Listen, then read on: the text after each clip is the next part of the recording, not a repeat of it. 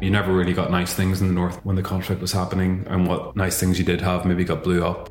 The fall of the wall was not the happy event for me as it was for so many other people. Everybody knew we were pretending. Everybody knew it was absurd. Yet everybody did it.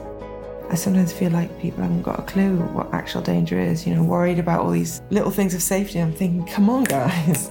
Mafia is a human phenomenon. It had a beginning, it has a development, and it will come to end. And what we can do is to speed up the process. My name is Andrea Voets. I am a musical journalist and the host of Millennial History, a new show by Resonate Productions and Are We Europe.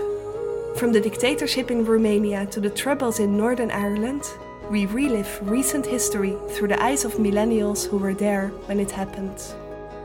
If you like personal, deep stories mixed with politics, psychology and lots of music, then this show is for you. You can find Millennial History on Are We Europe's feed, or just search for Millennial History wherever you get your podcasts.